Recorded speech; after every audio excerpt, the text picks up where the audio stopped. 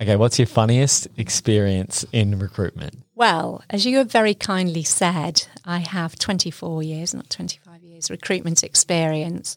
And there are many, many, many stories, but I think my favourite one was actually my first year in 1999 when I was a rookie. So I was sat in the interview room with this guy who I was in my early 20s. He was probably in his 40s. And he said, I've got something to tell you. And so I said, what? And he goes, I'm serving a prison sentence. So I looked at the door and checked it wasn't locked and said, what for? And he said, tax fraud. So I went, oh, thank goodness for that. Because I thought, I pictured myself being murdered or whatever.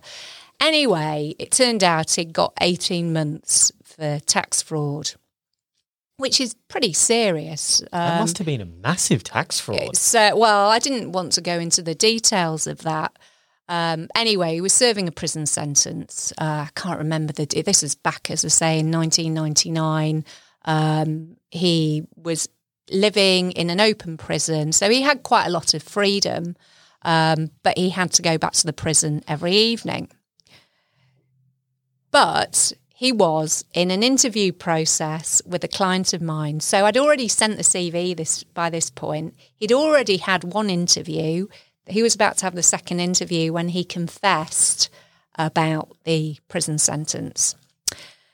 So I said, right, okay, well, I think we really need to tell the client this. He said, yes, we will do, because I need to leave by 4 p.m. to get back to the prison for 5 p.m. because of my electric tag, the tag things you have when you're a prisoner. So I said, right, okay, bear in mind, first year in recruitment, probably first 6 months, young girl, right, how am I going to solve this? So I thought, well, the best thing is just to be upfront and say, I have just discovered that Derek is currently serving a prison sentence. So I told them. Anyway, they said to me, well, we really like him and he's a very, very good VB developer. So they offered him the role and he got the role and he did a great job. Anyway, he used to pop in and see me at the office, which funnily enough, this office in Leeds was down the road from Murder Mile. No, different. Oh, okay. This was Murder Mile was in North London. Okay. This was in Leeds, near Armley Jail, but that wasn't the prison he was in. It was just a different prison. I seem to. It's obviously where I get my candidates from.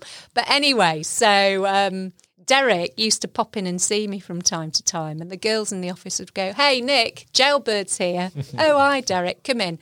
Anyway, so Derek would come in. Jailbird's here. Anyway, Derek came in, and he sat down. I made him a cup of tea, and he goes, "You know what?" I said, "What's up, Derek?" He goes, "I've decided to set up my own recruitment company." I said, "Oh, really? That's good." And he goes, "And I'd like you to be my first member of staff." I was like, "Well, I'm very flattered, Derek. However, you are actually sat in my company." It wasn't my company. It was a land that I was working for at the time. I said, "I don't really feel we should be having this conversation." He said, "Well, if you can place me, you can place anybody."